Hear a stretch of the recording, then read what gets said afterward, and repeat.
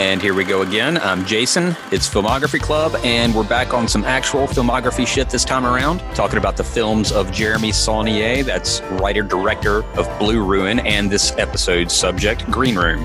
Green Room got a limited release in 2015, which is why maybe you haven't heard of it. And if this one got by you, please go seek it out before listening to this episode, because Filmography Club is not a spoiler-free zone. In fact, we get into big old spoilers almost immediately here, so fair warning. Green Room is a film that defies genre, and look, I know a lot of people say that about movies when they want to buff them up, but y'all, it's true about this one. It's got survival horror elements, it's got elements of a thriller in its DNA, it's got 70s era grindhouse stuff going on, and it somehow manages to find the time to be genuinely funny every now and then too. Today's guest is Ted Ringeisen. Ted's a friend of the show. He was my guest on the Jaws episode, if you remember. He's an LA-based filmmaker and cinematographer and a soon-to-be podcaster. He's launching a podcast next week. This is being recorded September 6th, 2020 for the record. And it's going to be called Needs to be Seen. That's spelled like scene, you know, like SCENE. And I'm really looking forward to that. I think you'll agree that we had a good conversation. So now I present my talk with Ted Ringeisen about Jeremy Saulnier's ultra-intense, white-knuckle horror thriller 2015's Green Room.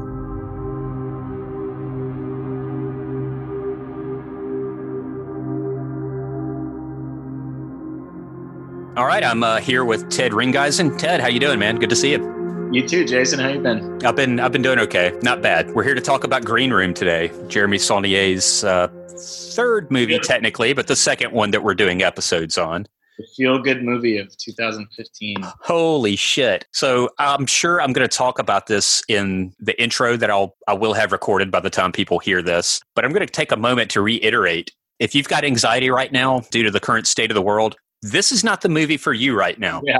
This is not a feel-good movie. This is a very gritty, edge of your seat, white knuckle. I don't know what you can call it. A thriller, horror, survival horror. Like it's almost like one of those like 90s high concept films. It's like a situation where all these people are trapped in a green room and they got to try to figure out a way to get out. You know, like it's like a bomb is on a bus and it goes 50 miles an hour. You know, like it's just one of those sort of high concept movies, but man, is it sinister. I feel like, because all day today I've been in kind of like a funk, and I wonder if because I watched it last night and it had been about 2 years, and I mean, like this is in terms of like just a really well-made, intense movie. Green Room is certainly that, but man, it's a tough one. You know? Like it's brutally violent. It really is. And the violence comes out of nowhere. Yeah. And it's not really accompanied by dramatic stabs of music. It's just sort of matter-of-factly presented. And you're like, holy shit, that was one of my favorite characters. And I guess he's dead now. Wow. Yeah, that's the thing. Like it's, it almost reminds me of the way that, and I'm blanking on the director's name, but it's the guy that did Bone Tomahawk and, Brawl and Cell Block. Yeah, Dragged Across Concrete, and I've only seen Bone Tomahawk out of those, and great holy movie. Shit! That's another movie that movie made my jaw hit the fucking floor. Yeah, that scene. It's that scene in that movie. Everybody knows what scene it is, you know. But the way that guy, Zoller, S. Craig Zoller, I think the director's name might be. It might be messing up his last name. Really good writer and filmmaker, but like the way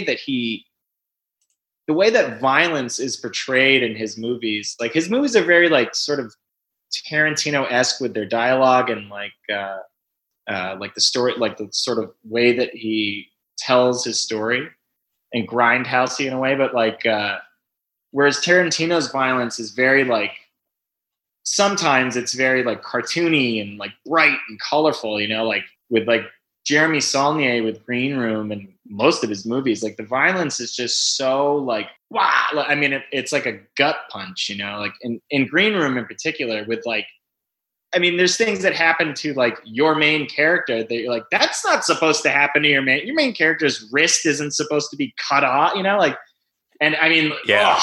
God, like, whew, man. I mean, like the violence just makes you, and like I can watch zombies' heads getting blown up, but when it's like surgical stuff, like it is in this movie, where it's like just presented in such a way where it's like yeah, this is what happens when someone does this to your wrist with a machete. Like it's, whew, man, it really just sends vomit into your mouth. Let's set it up. This is, like you said, it's a high concept movie. It's easily explainable. So let's do that. A hardcore band on the road, trapped in a green room in the middle of, they're in a compound that's in the middle of the woods in the Pacific Northwest. Yeah. So like another gig cancels on them. And then the guy that was supposed to set them up with that gig is like, I got another one for you. These guys, what does he say? Like leather and boots or something like that, or some reference about them being skinheads. So they're surrounded by 50, 60, 70 skinheads that are trying to kill him. And it's Jeremy Saulnier considers this to be a war movie, or at least that's what he was thinking in his head. Yeah. When he wrote it. Watching it, I kept going back and forth like, okay, this is a thriller. No, it's psychological or survival horror. Yeah. But he himself said that when he wrote it, he was thinking more in terms of like a war movie, which is one of the reasons why he picked the skinheads to be the bad guys, because they are sort of inherently quasi-militaristic with a hierarchy. Sure. It's safe to assume that these guys know how to use their weapons, know how to use guns. Yeah. And there's the whole red lace thing, which I'm sure we'll get into. But if you're not part of that world, and why would you be? Right. Skinheads, the racist kind anyway, tend to wear white laces on their boots, laced in a very particular way. And if you've proven that you'll draw blood for the cause, you earn your red laces, which that comes into play in the movie. That comes into play quite a bit, more than I remember in the movie.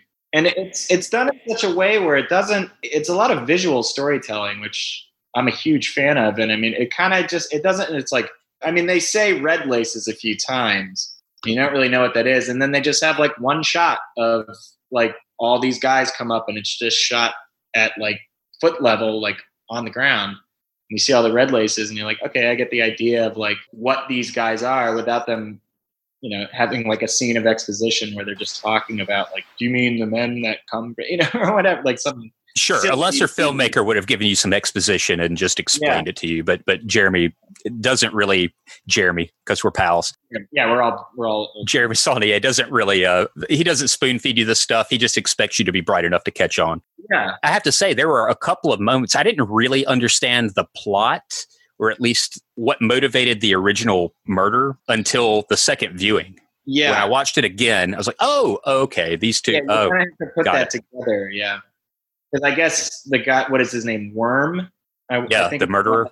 It's that guy, that actor. And another thing about this movie, the casting is so, it's not like, hey, that's the movie scary guy. Like that guy that they got looks like someone that we may have met in Nashville one time, or like seen at like, like that guy is just so terrifying. And he has like 2 lines of dialogue. And it's so frightening when he gets in that guy's face and he says, what's the name of that song you guys played? That song? Yeah. I mean, it's just like, it's so scary. And I mean, like, he's not like talking in like a gruff voice. It's just like this very soft spoken, just absolutely fucking terrifying. And like all the other casting too, like a couple of familiar faces, actually a lot. But I mean, it's just like, man, like the main characters, like the band, Tiger, like who is that guy? Like the lead singer in the band, like that guy is so good, and he looks like they're like like a punk hard band, but they don't look like movie punk hard bands. They look like,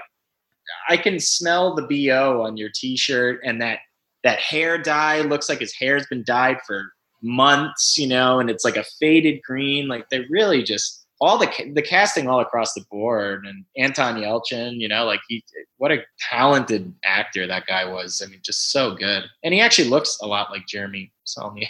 Yeah, he kind of does, as a matter of fact. And Jeremy Saulnier, of course, being the writer-director of this movie, was really involved in the hardcore scene, late 80s, early 90s. Yeah, it makes sense. I mean, you can see by the stickers on the van, you're like, this guy listens to this shit, It was the most accurate depiction of punk culture I've ever seen put on film. Oh, yeah, absolutely. Without a doubt. Just the way they dress, and the fact that all those actors are actually playing the instruments too. I mean, yeah, that's true. When the Ain't Rights is the name of the band. And those guys, in fact, if you watch the behind the scenes or the making of little featurette that's on the Blu-ray, it shows it's like a cast party or, cast and crew party, and they played it. They play the set list. Yeah, they played all 4 songs that they learned for the movie. Yeah, and then they do the dead Kennedys. Not. Oh yeah. We'll get into that, and of course, I will have mentioned this in the intro, but we are definitely getting into spoilers for this. This is a spoiler podcast. Just don't even listen to this podcast if you're not ready for spoilers. So if you haven't seen this movie, stop this right now. Go watch it, because half the fun is just figuring out what it's about as it unfolds. Just watching it all play out. Really. Much like Blue Ruin, it felt a lot like Blue Ruin in tone, also. It did, and I mean it makes sense. Which I was actually surprised to find out. I thought that Macon Blair and Jeremy Saulnier had written Green Room, but then when I was watching it last night, I was like, oh, written directed by. But they are a great duo. I mean, they're such a good team together. They really just like good writers, good storytellers. They have a very distinctive style. I think that. I was reading on IMDb that Sean Porter was the DP on this. He also went on to shoot Green Book. Oh, wow. Yeah, he's one of my favorite DPs working today. Just beautiful, beautiful cinematography in this. I mean, everything is just bathed in green, the title. Much like Blue Ruin was bathed in blue, and almost every shot had something blue in it. There was an object featured prominently in most of the shots that was blue. Yeah. This movie doesn't quite do that, but it does seem to be color corrected a bit in post to give it kind of a greenish hue. And certainly the exterior scenes, them being in the Pacific Northwest, there's lots of lush greens out in those woods the movie indulges in.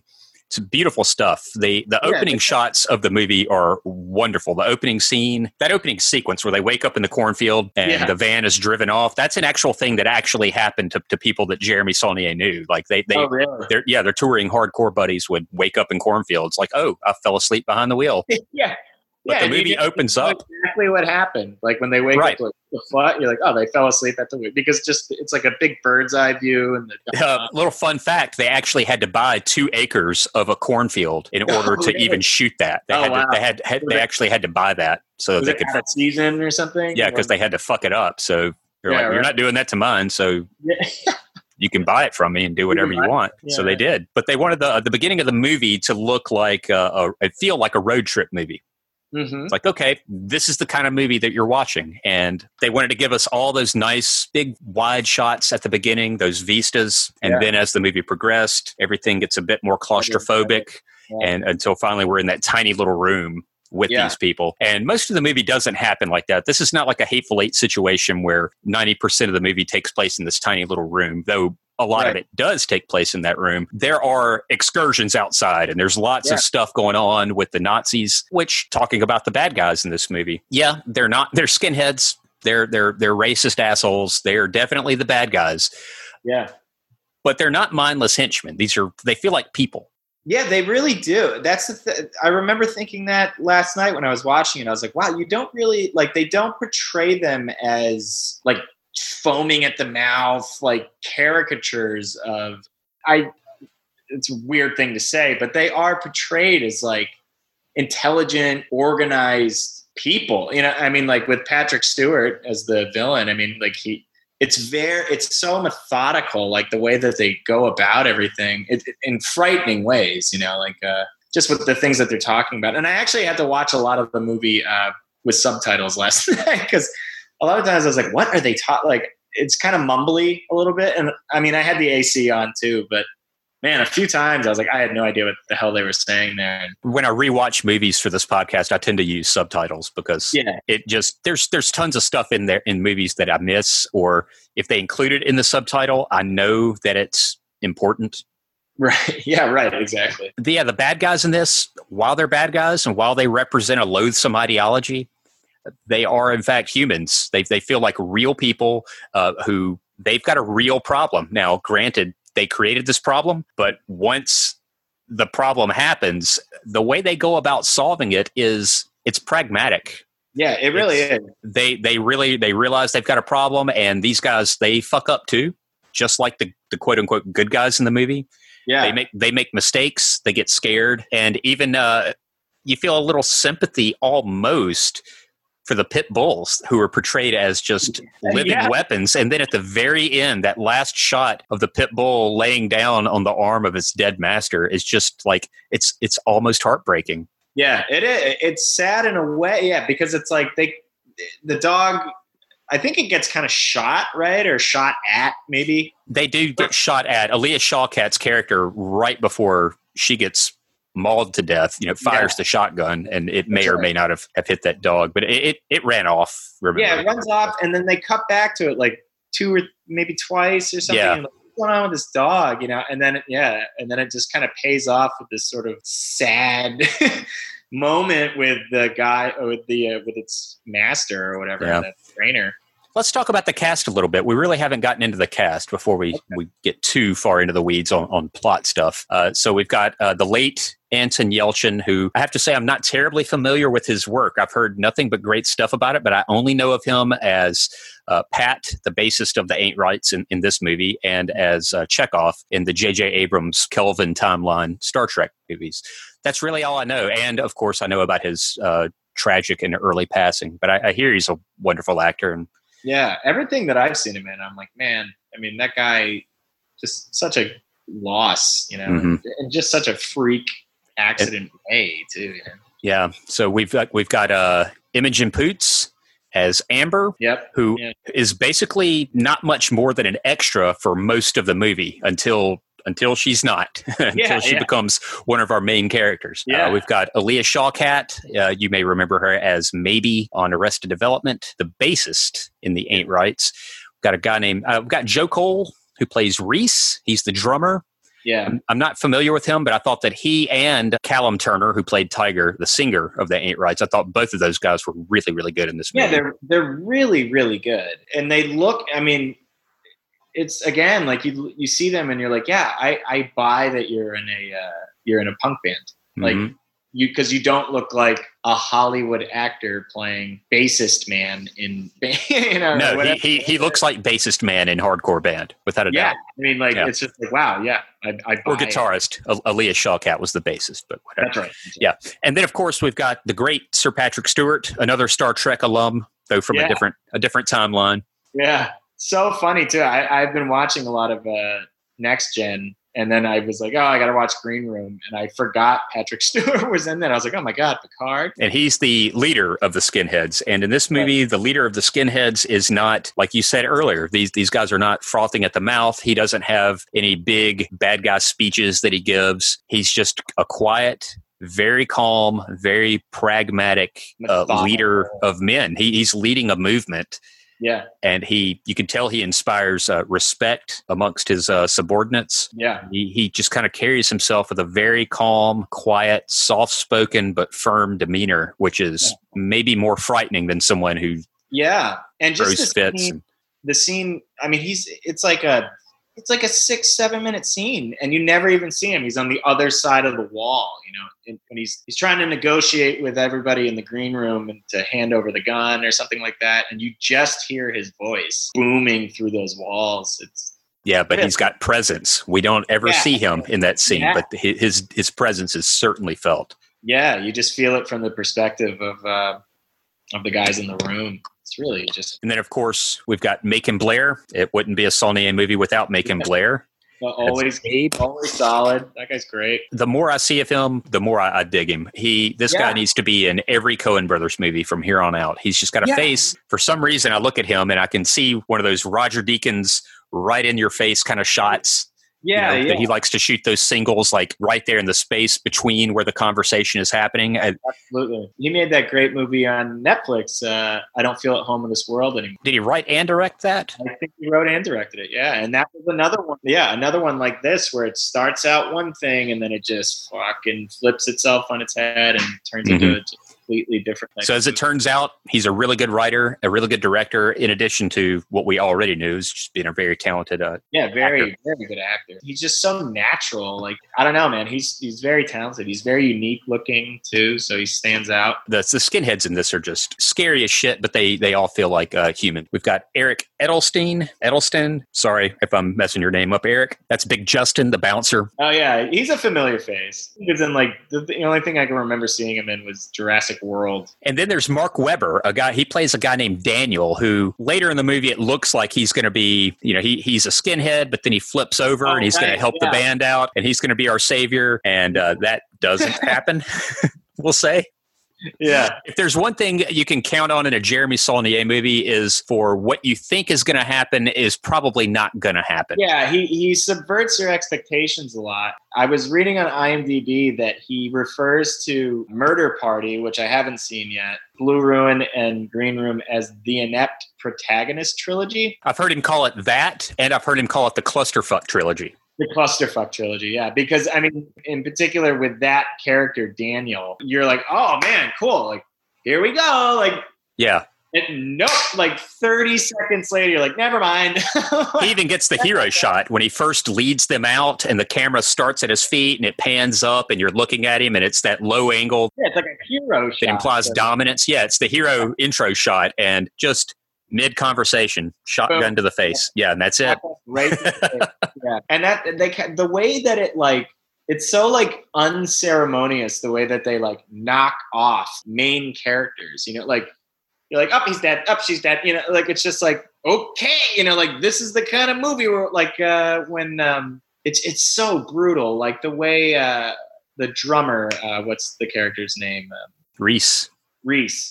When he escapes out that window, the second he gets out that window, that guy's on him with a knife. Yeah. And you don't even see him being stabbed. Like, it's kind of like this, like, the camera just kind of, like, floats up. And you just see the guy's arm, and it's, like, disgusting sound design. And you're like, I guess he's dead. You know, I mean, like, right. And then, yeah, like, it's just like, we just spent an hour and 10 minutes with that guy and he's dead, you know, or whoever. It's the one that got me was Tiger when he was killed. He was mauled and the pit bull ripped his throat open. Yeah. So absolutely brutal. And again, unceremoniously, it just happens. Yeah. It just happens. Like within, as quick as it would probably happen in real life. And this is a guy we've been following and kind of rooting for, and he's charismatic and all like that. Yep. Gone. Yeah, it's you don't really see that too often, you know, like it would be in a typical like Hollywood movie, you know, like you can imagine how it would play out. I'm looking at the Wikipedia page for it right now, and apparently this movie lost money. Really? Yeah, it only had a budget of $5 million, and it raked in at the box office, if you can use that term, 3.8. Really? Did it have a wide release? It did not have a wide release. No. Yeah, it did not have a wide release. So I remember seeing like trailers for it constantly. However, Rotten Tomatoes, there's an approval rating of 91%. Based on 236 reviews. It's definitely a critical darling. Metacritic gives it a 79 out of 100 based on 42 critics. Generally favorable reviews. Yeah, I think it should have gotten I don't know how you sell this kind of movie, though. Yeah. It's not really meant for a wide audience. Yeah, I was reading about on IMDb last night after I watched it that Jeremy Saulnier wanted to make it because he was like, I think a lot of people liked Blue Ruin. And he was like kind of getting fast tracked to get like bigger budget stuff. And he was like, before I do that and everyone thinks I'm a fraud or something like that, I want to make like one more indie feature. And this is the movie I want to make because I don't think I'll be allowed to make this ever again. If I get big, I can't go back and make something that's this fucked up. Yeah, he was afraid he was going to lose touch with his punk rock roots before he was able to make a movie like this, I believe. Yeah. So. And I think that sort of bleeds through with Pat, right? Is that his name? Pat? Anton Yelchin's character? Yeah, Pat. Because he kind of talks about like sticking close to like the musical roots and like show and stuff like that. So I wonder if maybe some of that was Jeremy Saulnier like weaving his feelings of filmmaking, sticking to his indie roots while... You're actually right about that. I watched this last night with commentary on, and it's just Jeremy Saulnier by himself. And he mentions that he wanted the movie to feel like the band was very, very analog. Yeah. Like you have to be here at our shows. It works out two ways that the band had no social media presence. One, because if these guys die in the middle of the woods, no one's going to miss them. No one's going to know where they were. Right. And so that adds a level to the suspense that wasn't there before. A plot convenience for sure. Yeah, and of course it makes sense for a hardcore band to think that way. It's like, well, we want our shows to be immediate, and you have to be there to appreciate it. Just by looking at them, you're like, oh yeah, absolutely. Yeah, without a doubt. And Jeremy Saulnier wanted the movie to feel as analog as that ethos that the band was projecting. Yeah, that definitely bleeds through. It's such a I don't know, man. Like you can still see that sort of like. Did you see Hold the Dark on Netflix. Oh yeah, we're talking about that soon. Oh, are you? Oh, nice. Yeah. Yep. So I won't talk too much about it then. But yeah, like you can still see that very, like his movies definitely have like a feel to them, you know? Like it's almost like you could watch his movie and be like, oh, this is a Jeremy Saulnier movie, the same way that you could watch, like you could sit down and see a David Fincher movie and be like, oh, this is some, like, did Fincher do that? Or David Fincher do this? Or Sure. Very like visual style, you know? The one exception to that would be Murder Party. It doesn't feel like a Jeremy Saulnier movie to me. No.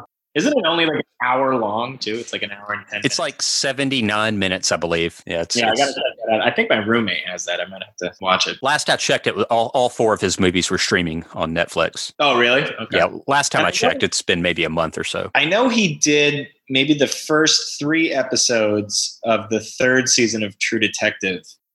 But then I think there was like some sort of behind the scenes drama with him and the creator or something like that. And he was like, fuck this, and just left. That wouldn't surprise me. His style feels like it would be right at home on True Detective.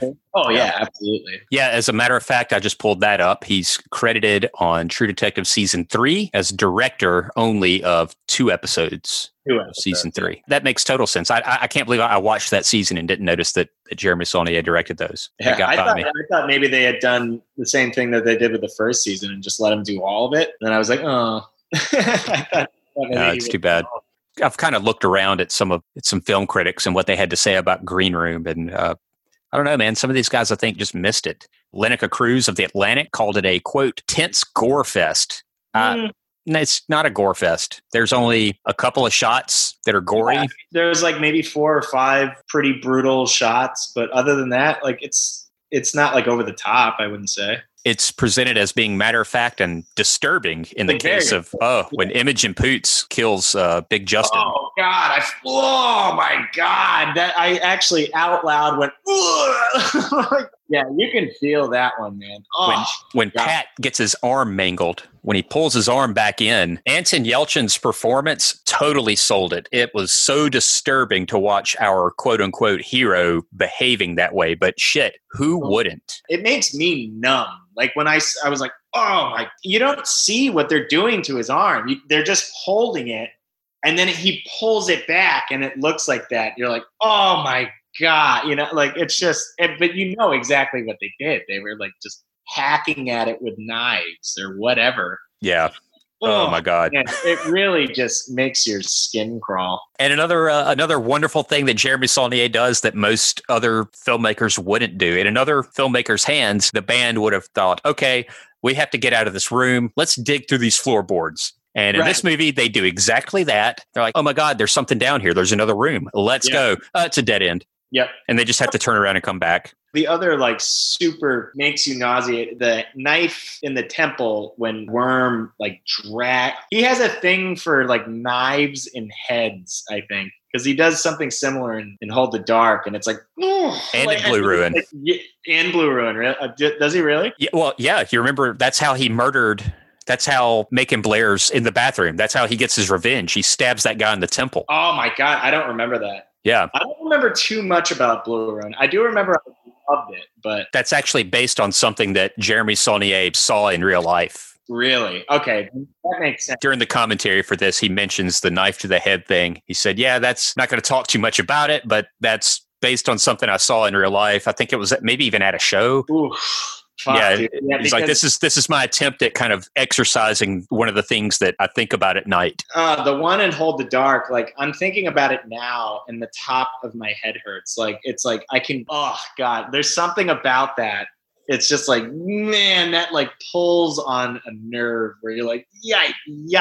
You know? Yeah, that's rough stuff for me. But the worst stuff for me is like neck stuff. Yeah, throat stuff.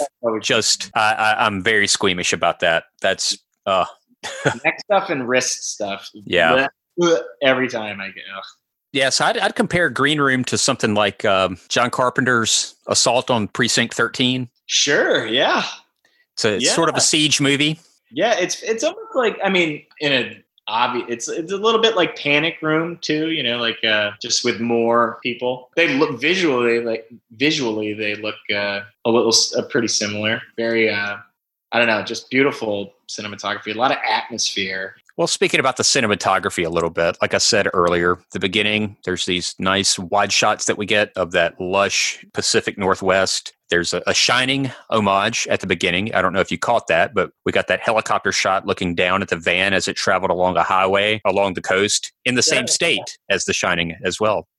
Is it really? Both of those were shot in Oregon. And then, of course, everything gets grimier and more claustrophobic as the film goes on. This is the first movie that Jeremy Saulnier has directed that he himself was not the DP on. Really? He ceded control of that over to Sean Porter, right? Over to Sean Porter. That's right. Music in the movie, I think, was fantastic because a lot of times you don't even notice that the music is going on. You don't even notice that there is much of a score. It's very minimal. Yeah. It's those long atonal tones. Yeah. Keyboards. Yeah. I absolutely love the sequence towards the beginning when they show up to the place and they start playing right after they play Nazi Punks Fuck Off as their opening fucking song, by the way. Yeah. I remember when they went into that, I looked at my wife the first time we watched it and I thought, oh my God, what are they doing? She's like, what? Yeah. It's like, that's Nazi Punks Fuck Off. That's a Dead Kennedy song. I remember when I first watched it, I was like, I know that song. What the fuck? And then I was like, oh, that makes sense because right before that, he's like, I have an idea. And I was like, oh, that's funny. You know? Then on stage, he's kind of scared to do it. And Aaliyah Shawkat's character whispers to him, you play this fucking song or I'm going to tell the crowd that you're a Jew. That you're Jewish. Yeah. So good. The music, by the way, was done by Brooke Blair and Will Blair. And I haven't looked into this at all, but I'm going to assume that they're related to Macon. Yeah, it would make sense. Yeah, it would make sense. But after they play Nazi Punks, it goes into that like beautiful slow-mo scene of just people dancing. And we're talking about like how sinister and dark it is. There are moments in which keeps it from being sort of like monotonous to sit through. You know, like, oh God, when everything is doom and gloom, like there's moments of levity. More so in the beginning, like when you get to know the characters, like they even managed to get a funny fart joke in there. Much like Blue Ruin, people watch it the first time and they think, my God, what a grimy, almost depressing movie this is. But then on the second watch, you start noticing, oh, there's humor in here. It's dark humor, to be sure, but it's there. The whole thing with Prince and their Desert Island bands, that was wonderful. They have the scene where they're being interviewed at the beginning by the punk rock kid with the mohawk for his zine, and he asks what their desert island bands are, and it's all the same safe answers. It's Bad Brains, Minor Threat, Black Flag, Cro-Mags, Gorilla Biscuits, and so on. And all that stuff's great, but of course that's the safe answer. And of course way later in the movie when it looks like they're about to die and they just say, fuck it, everybody grab something that you can fight with and let's just make a run for it. Aaliyah Shawkat says, Simon and Garfunkel out of nowhere. That's my desert island music. And the guy's like, yeah, mine's Prince. And then you never find out what Anton Yelchin's character, he's like hesitant to say what his is. And then he, at the last shot, he's like, I know what my desert island band is. And she's, Yeah, it's not important. Who cares? Yeah, it doesn't matter. Yeah. Tell somebody who gives a shit. Here's the credits. Yeah, I love how this movie, when you watch it the second time, you realize like when the band first pulls in and you get the first shot of the compound, the people in the background turn into major players later. There's Imogen Poots' character talking to the house band, Cowcatcher.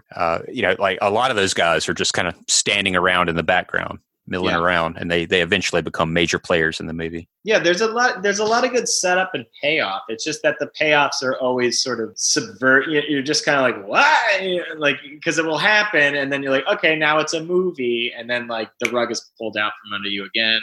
Like with the shotgun under the bar. I think that shot is set up. It's like a POV from Tiger, like when he's getting his throat ripped out, and then he's just like looks and sees the shotgun, and then that's how you know it's there. It's not done in like a typical way. Another element of realism in the movie was when Big Justin is getting choked out by Reese. I love that Reese knows jiu-jitsu, by the way, and he puts the guy in the arm bar. I think there's a little bit of setup. At the very beginning, they refer to him as jiu-jitsu or something, or MMA. Jiu-jitsu. When the guy that promises the college radio guy that promises them the gig, but then they have to play it like a shitty Mexican restaurant. And he's like, they each get like $6 from the door, and he's like, ugh, and he slams them up against the wall. And I think Tiger's like easy jiu-jitsu or something like that. And you're like, oh.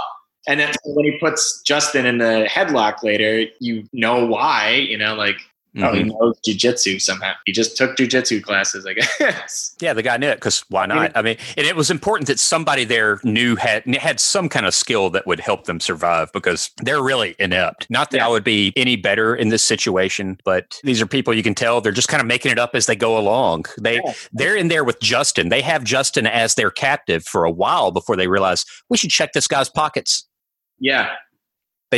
It just totally slips their minds like, oh, empty your pockets, by the way. And it's so real, like the way that they all, like with Reese's character, like pretty badass for a little bit. And then he's finally just like, fuck that. He's like, I'm running. He's like, what are we doing? Just the way that they all react to the situation is just very real. Like they're passing the gun around because none of them want to hold the gun, and shit. It adds a level of tension that you're like, yeah, that feels real, like it feels like someone might react. Going back to Reese and the level of realism in it, it's when he puts Justin in the chokehold right before Imogen Poots finishes Justin off, he chokes him out. He chokes him into unconsciousness. And then once he's unconscious, he kind of lets him go and he's panicking. He's just laying there with this big fat guy on top of him. And Justin wakes up because in most movies, when you get choked out or, when you're rendered unconscious, okay, you're just done for the rest of the scene. That's not how things are in real life at all. If you've watched any MMA or if you've ever seen a street fight where someone got choked out, you're not out for 30 minutes. You come to relatively quickly. Sure. Yeah. And that's what happens in this movie. And Reese puts him right back in that chokehold. And you see it on his face. I noticed it on the second viewing. Reese realizes I have to strangle this guy to death now. Yeah. He's trying to kill Justin. And I'm not sure if what he did killed Justin or, certainly Emily, I believe her name is, Imogen Poots, or Amber, rather. Amber guts the guy. It's just so disgusting. I mean, that prosthetic. No. Layers of fat and stuff. It's like, oh my God. It looked very real. It was just really so foul. It really is just so foul. When they realize, okay, we have to kill this guy, there's a look on Reese's face as he's strangling Justin that's kind of sad. Yeah. Like he's like, I don't want to be doing this at all. Yeah. But if I don't kill this guy, he's going to kill us. Yeah. Which I think any of us would do. There's nothing about the movie that seems far-fetched because, I don't know, just the way that they go about, like in a militaristic type fashion of like, all right, we got to shut the power down and then we got to get these guys to stab each other to mask up for the stabbing and blah, blah, blah. Like, it's just all like so, like everything that they're doing makes sense, within that situation that they're in. The way that they're acting, and it really just puts you in a gross mood. Like it's a harrowing experience watching. This is the first Jeremy Saulnier film I watched, and I immediately fell in love with it. It's like, that's not something I want to watch all the time. Yeah. That was so well done, and there were so many left turns and curveballs in it. I couldn't see any of this stuff coming. That's the best. Yeah. I mean, and that's what I look for, man. Like, it's like, I don't want to, that's why I love Tarantino so much. It's like, you never know where his movies are going. Like, you have an idea, you're like, okay, it'll probably end in a big violent shootout. But I mean, that's why you go to see his movies. But yeah, there might be a Mexican standoff. Yeah, at one point, it'll be a good time. And that's, I mean, I wouldn't say that Green Room is a good time, but no, good movie. It's a great movie. You don't see the stuff coming, and yet it all makes total sense. Because usually people tend to, that's how people appreciate movies. They put themselves in the shoes of the protagonist or the characters in the film. And you think, yeah, these guys are inept, but man, I would be too. Right. There's, I don't know if I wouldn't think to empty that guy's pockets until later, probably. Right. But now after watching this movie. But I got the feeling that, like the main character in Blue Ruin, they got that idea because, in the movies, they make people dump out their pockets. It's like, we better do that too. It's like they got that like just through pop culture osmosis. Like, while we have you, dump your pockets. And then he still manages to break the phone. And then the power gets shut off. And the meticulous nature of the set design was just wonderful. So there's the other band playing. I think it was, I forget the name of that other band. It was Cowcatcher was the house band that Worm was a member of. And then we had the Ain't Rights. But when they right before they cut the power, there's that shot with Macon Blair and Patrick Stewart, and they walk through the bar while the band is playing in the background. And they go and talk to the bartender for a moment. And they've got this whole set with all these extras, these these punk rock and metal kids in the crowd. You got the band playing. All that stuff is set up, and then the camera just breezes right past it. They don't dwell on it. Another movie would have lingered on it, like, okay, we went through all this trouble to set this shit up. Let's show people. Yeah. Nope. It's just we're walking through it, and it's just in the background, and it just adds up to the realism. Like, this could happen. Yeah, there's a lot of movement too in the movie. Like, they really, I mean, so much of it. So much of it takes place in the green room. But the way, I mean, they really managed to like shoot it in such a way that gives it personality. And like you said, like the set dressing and the production design, really, all those stickers. And I mean, it really looks like it's been there for. It looks lived in. It looks lived in. And it's just great. And again, they don't even go into the whole, like underneath the green room itself was, oh, these guys are dealing heroin. They're moving a lot of weight. We don't even go into that. Well, it kind of pays off because that's how they get Worm to leave, right? They give him all. Right. He gives them that heroin, and then yeah. But then I think he says that he got that from some other guy. So it might not even be the heroin. I don't know. Yeah, I think they wanted to get rid of Cowcatcher as the opening band. He mentioned to Macon Blair's character Gabe. It's like, here, give him this. It's too bad about that dope that's going around that's like way too strong and killing people. And then you realize at the end we get that shot of Worm eating cereal, and over here in the living room, and over here on the lazy boy is his buddy who's dead, just OD'd, needle in his arm. And didn't they gave it to them so that they would just lay low and just get fucked up for. I got the impression the second time I watched it that Patrick Stewart's character did that on purpose. He wanted those guys dead. Yeah, Yeah, he flat out said, like, you know what? We need to look into getting a new house band, too. That's right. He does say that, yeah. Yeah, somebody called it, Saulnier called the movie Full Frontal Gore, which, yeah, I'd agree with that. It's just one of the most, like, brutal movies I've seen, you know? Like, it really is unforgiving and unrelenting, and it's just an awesome ride, and I love it.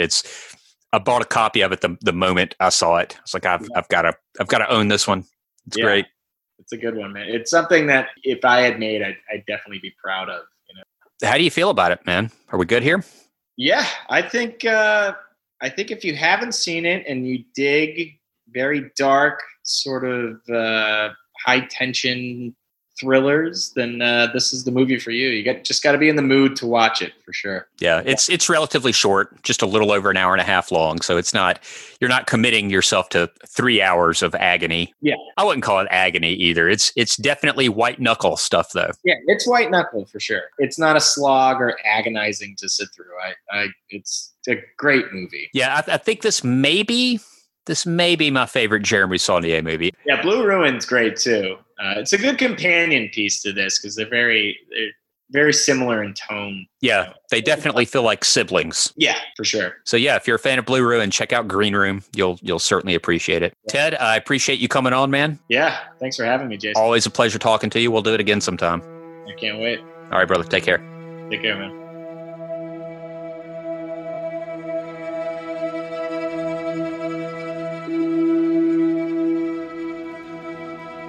And that's that. Good talk, right? Ted's always fun to talk movies with. We've been doing that since, 2012. As I mentioned earlier, he'll be hosting his own podcast, which launches soon, called Needs to Be Seen. That's seen like a movie scene. And you can follow him on Instagram at DinoBear2086. That's DINOBEAR 2086. And his podcast, you can follow that on Instagram at Needs to Be Seen, all one word. Speaking of Instagram, why don't you go ahead and give us a follow over there as well? You can find us there at filmography_club_podcast. We'd appreciate a rating and maybe a review if you're feeling wordy. We're located on all of the usual podcasting platforms, and a quick rating and or review would certainly make our day. I'd like to thank my guest, Ted Ringeisen, and as usual, I want to thank Will Fox, Ross Warner, and Michael Leeds. Filmography Club is produced right here in beautiful Nashville, Tennessee by the always hardworking folks at We Own This Town. Thank you for listening. I'm Jason. This is Filmography Club. Until next time.